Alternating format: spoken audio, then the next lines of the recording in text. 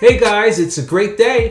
Back with another great episode of the PFREI podcast, Passion for Real Estate Investments, where we talk with experts on their personal experience in the real estate business in order to provide the best investment strategies and techniques used by leading fund managers, financiers, SEC attorneys, house flippers, real estate accountants, and more. I'm your host, Fuquan Bilal, and I'm very excited about our next guest on the show. For this episode, I sit with Jeremy Geng, a real estate investor who shares his start in real estate in 2009 after leaving medical school and how note investing has made him a better real estate investor, preparing for the next downturn, and how education dictates your return. Another great episode. I'm excited for you all to hear. Stay tuned for more and enjoy. All right, guys, we're back for another episode of PFREI, a passion for real estate investment. I'm your host, Fuquan Bilal, and I'm here today with the real estate investor, Jeremy Geng. He actually is from California. We're in California. California knows how to party.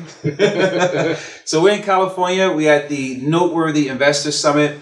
And Jeremy and I have been seeing each other for, I don't know, maybe 5 years now, knowing you, a little bit more than that, at a lot of the note and real estate events. And he actually started, I've been in real estate since 99. When did you start? What year did you start? Started in 2009. 2009, okay. So I've been in it 10 years before him. So anyway, when I first met him years ago at a note event, he was actually doing real estate and notes at the same time. And during that time, I had shifted my focus from real estate all into notes. I was just laser focused on notes.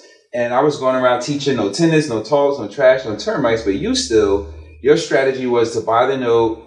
If you could work something out with the homeowner, work it out. But if not, the ultimate goal was to get the property. I remember you used to drive your whole portfolio. And I was like, this guy's crazy. He's driving around to 50-something houses, going to everything. But I admired that because I was like, wow, he's very passionate about it.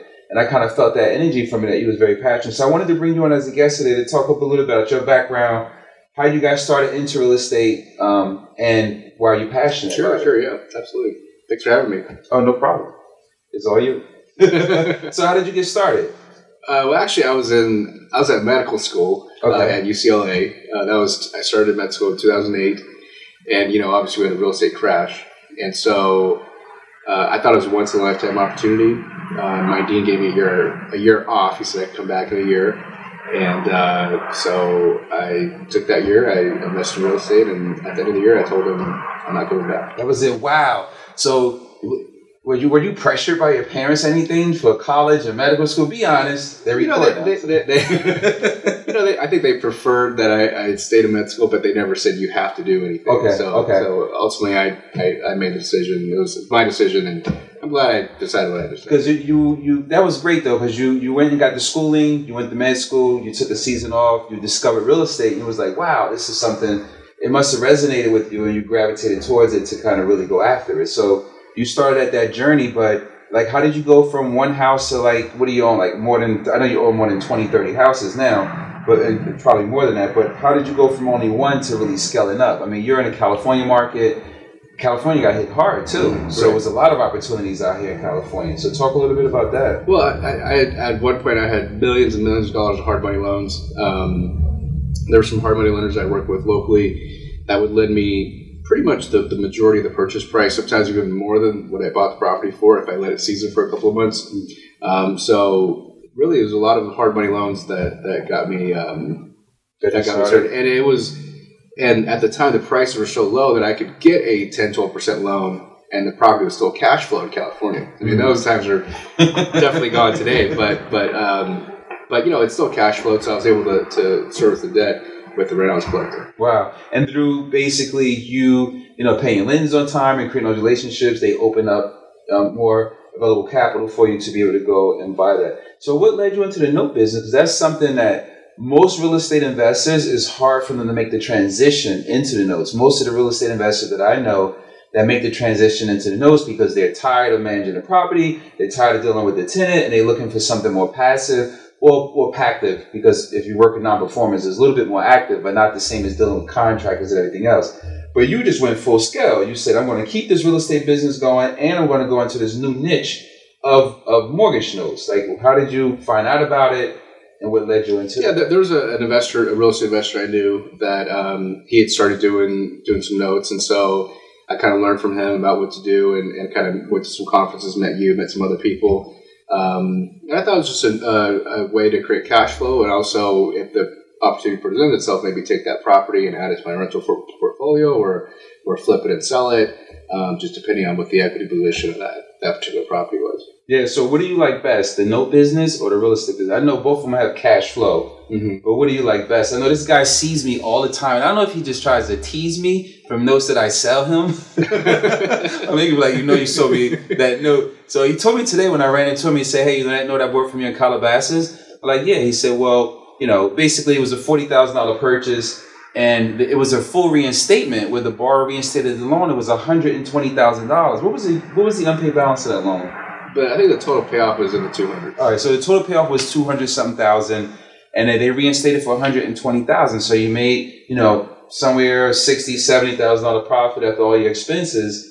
And I just sold you that note like 7-8 months ago? Yeah, and I get to collect the next 20 years of payments or whatever. I got the next 20 years of payments on that towards the full payoff of $200,000. So that's one thing I like about the note business is the dynamics of it. So which one do you feel, if you had to choose one, what would it be? I think they're both great in their own way, and I think being a note investor has made me a better real estate investor. It's allowed me to understand, I think, real estate on a deeper level, about title and about some different things that it opened up some different opportunities, I think, in real estate. So I think they work hand in hand, and I think there's parts of the real estate business that help my note business. Like if I foreclose, I can rent that property out because I have a manager in place. So I think they really, it's for me, they really complement each other. That's good. That's the answer I was looking for. So I actually trademarked diversified hybrid real estate investing. What that means is having a mixture of both of those assets in your portfolio, because you have cash flow coming in from rental properties, you have cash flow coming in from notes. If a note goes non-performing, you still have some cash flow from real estate. If a tenant goes delinquent, you still have cash flows from notes. So it's just great, and it's that diversified model is actually essential even in today's market. So, California market is a different market from New Jersey, but we're still seeing the same things, the same trends where things are slowing down, pricing has increased, there's more competition. What's next? What's next for you? I mean, you've been in this space for 10 years now, and you had the opportunity to ride the wave. You haven't been market cycle tested yet. That's correct. Yeah. So I've been market cycle tested. I got punched in the face in 2007 and had to start all over again. So you've been riding the glory. So what are you going to do now? I'm hoping that the market won't test me so hard. So I've been selling real estate probably for the last 12 to 18 months. Okay. Liquidity. Yeah, paying down debt and getting some cash. So I'm kind of, the stuff that I want to hold on to is stuff that I don't mind holding on to if the market takes a hit. So I'm really preparing for something to happen in the market. I don't know what it will be, but I'm getting prepared if something does happen. Something does happen. So you're trying to create like a buffer ahead to something against the market, getting liquidity. So if something would happen, it can be like the beginning was for you, where those opportunities are and you have liquidity to go ahead and take that stuff down and repeat the process. So a lot of people are still, just going out, buying. And it's weird because I don't understand how people are paying retail pricing. Like investors, I can understand a homeowner who's going to live there and they're going to be there for 15, 20 years, but an investor that's paying retail market, I don't know. I mean, it's a different market in California than what we are in New Jersey. I'm sure there's still a lot of opportunities out here. Mm-hmm. We talked about tax liens and tax deeds and different strategies. But then also, we were talking about also diversifying into something passive, whether it's buying performing notes. Do you buy any performing notes, or you just focus on non-performing? There might be a note that comes in a pool that's performing, but I don't look for the performing note. Just me personally, it's just I have to pay more for it. I'd rather buy the non-performing lower price and work it out and make it performing. Yeah, you're because it's a higher yield, of course. But your strategy mostly is you buy in non-judicial states primarily because of the faster time negotiation time to make it happen. But you also like to buy a lot of stuff in your backyard in California. And is that because of the real estate? Yeah, it's just that there's more exit strategies. If I buy something local, I can rent it out. Even if there's not much equity, I can rent it out. collect the cash flow. I could sell it. My contractors are local, so it just makes it so much easier for me to buy local. So I'm willing to pay that premium to stay local. That's awesome. So what happened to all of the doctors you were in med school with? I'm sure you still hang out with them. They're all doctors. They're all working 80 hours a week, and yeah. Do you still hang out with them? Yeah, some of them I keep in touch, and I see them once in a while, and they're making good money, but they're working for it. They're on the trap. Yeah, on the trap. Yeah, it's tough. I mean, our parents want us to excel to the highest level and go into those professions. And sometimes you have to make a stand and choose what you're passionate about. So that was great that you actually did that, and it worked out for you. If it wouldn't have worked out. Yeah, I was really lucky. The market that I was in was a great market to do that in. I don't think I could do that today. Yeah. I don't think I would drop out of med school today in that situation. But, it worked out. I was just lucky to be in the right place at the right time. Yeah, I mean, it's good. I mean, for me, like I always say, I don't have an MBA. I have a GSD. I get shit done. You know what I mean? That's what I'm saying. And the same thing for me. I really wanted to go into a professional career. And early on, I started in real estate and had the opportunity to ride the first part of the market. That I got in at 99 and had the opportunity to go all the way into 2007 to the market crash. And everything changed for me. And that's what made me start looking at other options and discover the note business. So, we're very fortunate, I think, to be able to have experienced that trend that came into the place of mortgage notes and be able to ride the waves, because that's another tool we added in our tool belt. Yeah. Now, of course, you see things I'm doing on Facebook, and you was asking me, hey, you're doing more real estate than notes, and I've always done real estate. I just never really showcased it, as much as I do now with like the Facebook and everything else and how I'm getting into social media. But I think it's good that when I see other people like yourself that already had that model, diversity, you get it. You know that you need these things in place to kind of create a buffer hedge against the market. So I think it's very intelligent what you've been doing, in the marketplace. So let's add some value to people who is new, who is just getting started. Like you did, I'm sure you probably just didn't say, this is what I'm going to do. I'm going to jump in. Like, what were the fears, the challenges that you had to face, and how did you overcome that? Because everybody who get into something new experienced that. Well, for me, it was I just didn't want to be homeless, so that was that's enough, right? Big motivator. But I think that you got to just do it. You got to learn. You have to just take action. And even if you take action and something it doesn't work out, well, you figure out what you did wrong and you do it again. And then there's really nothing you can do to replace that. What was your biggest challenge, you think, through this whole ordeal? I mean, I know it wasn't a smooth ride for you. I'm pretty sure you faced some challenges. Some days you was like, oh man, let's talk about that. Let's because it's not all gravy. It's not about we making all this money. There's some real challenges and some real stuff that we actually go through. So, talk about some of the challenges that you had to face and how did you overcome it? There's tons of examples where you have bad days and you're losing money or tenants are calling you or whatever it might be, and for me, I just tried to. I just looked at it as a business. You have some wins, you have some losses, and I don't let the bad days, I don't let it affect me as much. I sometimes I just know it's the price of doing business, and I make the best possible decision, and I move on. Yeah, that's great. That's great. So, are you the sole practitioner? Do you align yourself with other great team members to help you, get to your success, or are you just a? Yeah, I have a great team. They do most. Probably, if not all the work. I do mostly the acquisitions, but they do pretty much everything else after that. So you basically saying that real estate is definitely a team business. You need other people to help you get to that level when you guys pull each other all up. I mean, that's important because I think that's one of the reasons that I felt in the beginning, because I was doing everything by myself. I wasn't going to the meetings. I wasn't connecting with people. I wasn't aware of the market. I was stubborn. I was, doing everything myself. And, I got straightened out for that, and after that, I learned to surround yourself around other like-minded people and really put yourself around a good team also and bring everybody to the next level instead of just trying to work on your goals. So that's great. So before we close out, what's something that you would like to tell someone new who's getting started in the business, who may be thinking about getting into real estate? Maybe they might be in med school on the edge and I don't know. There's a lot of dentists, a lot of chiropractors and people who want to get into this business, but they know that they went to school, they invested the years, they might have the debt already from school. How did you get rid of that debt? Did you pay off the debt?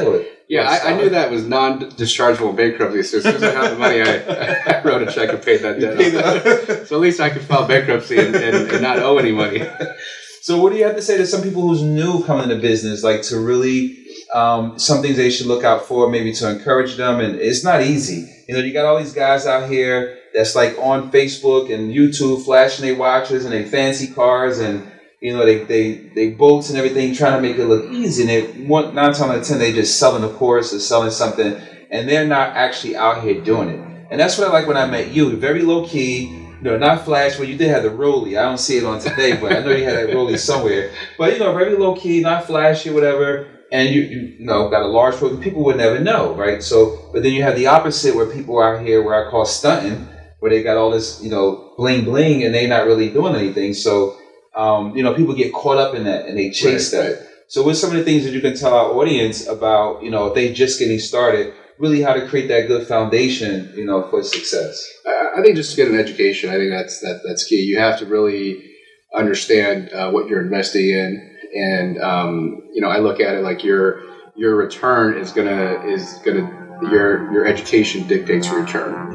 So if your education level is you know how to buy a CD at the bank, well, that's the return that you should be getting. And if you're venturing outside of that, then there can be some risks, right? So I think you have to get educated. You have to know what you're investing in. You have to really understand that business. I think that's the only way you can protect yourself. So what are some of the things, answering the question I know, I was going to say, what are some of the things you're doing to still educate yourself? And we're actually both at a conference now. Right. And we often come to keep educating ourselves to grow to the next level and keep making those heartfelt connections with the people and establish a relationship with people. So that's great.